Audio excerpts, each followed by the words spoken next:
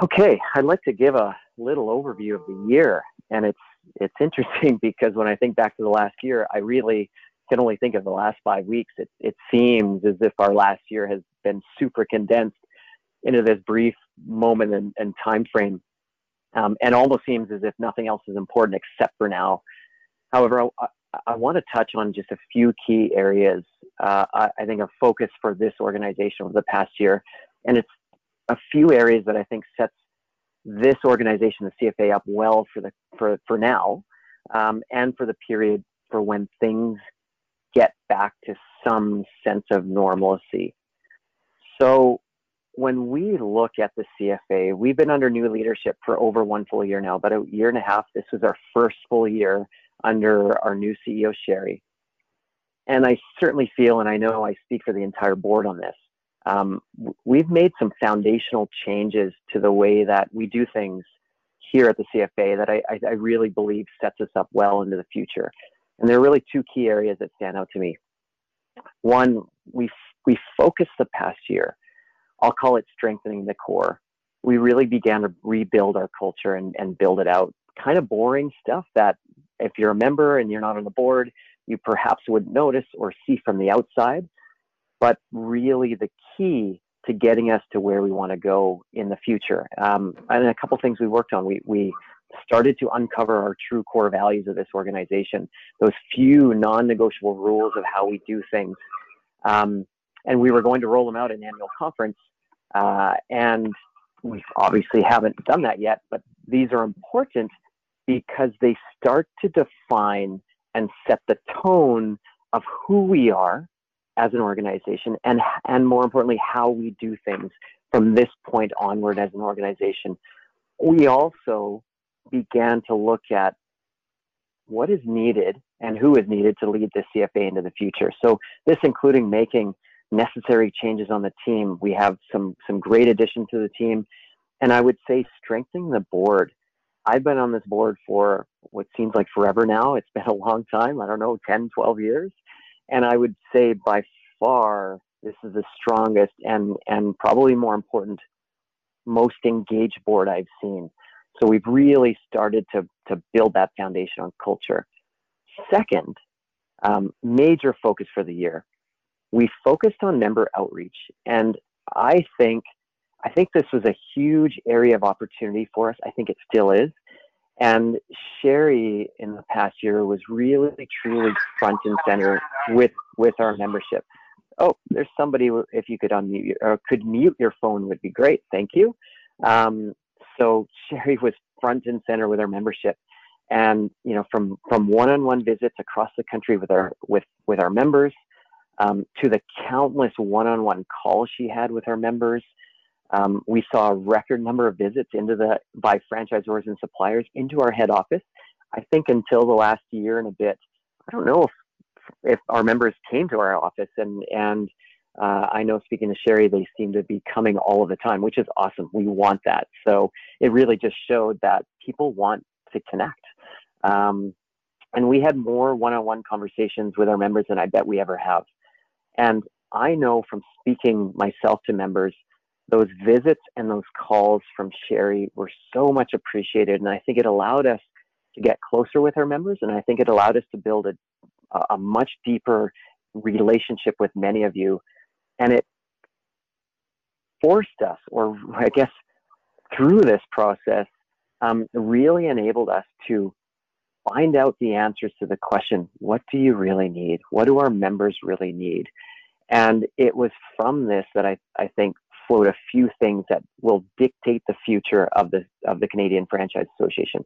So first, it was loud and clear that education was a great value to most of our members. But we, in the past, really limited it to our annual conference and some monthly webinars. And I think we began thinking so much more differently and bigger about education. So again, we were going to roll this out at annual conference. We're introducing the CFE program in Canada. CFE stands for Certified Franchise Executive.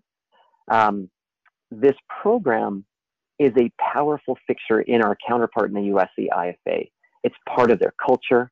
It's a badge. It's an honor to have your CFE designation.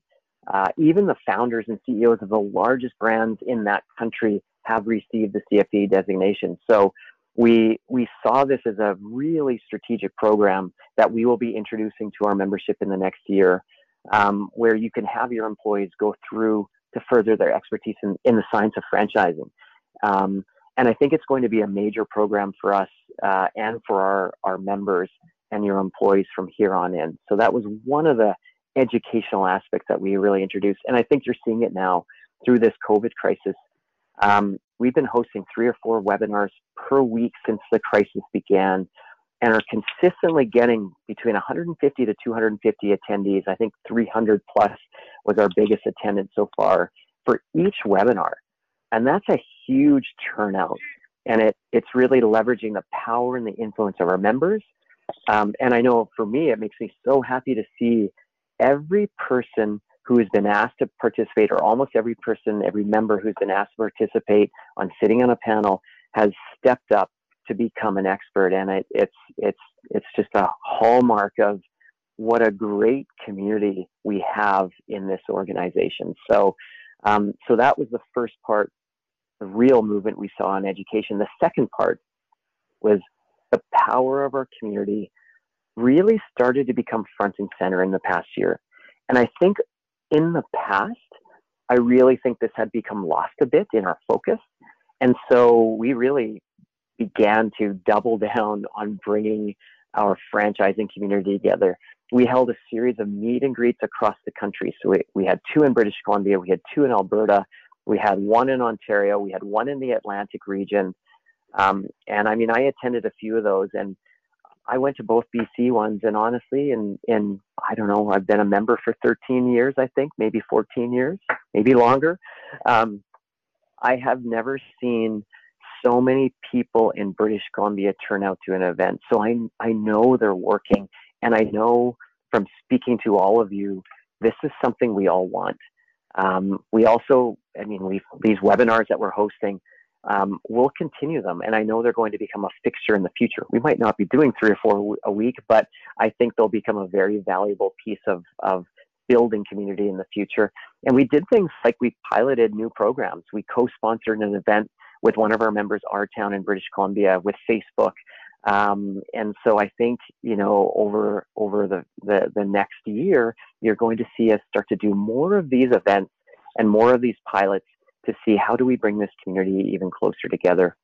And I really think we're just scratching the surface on this.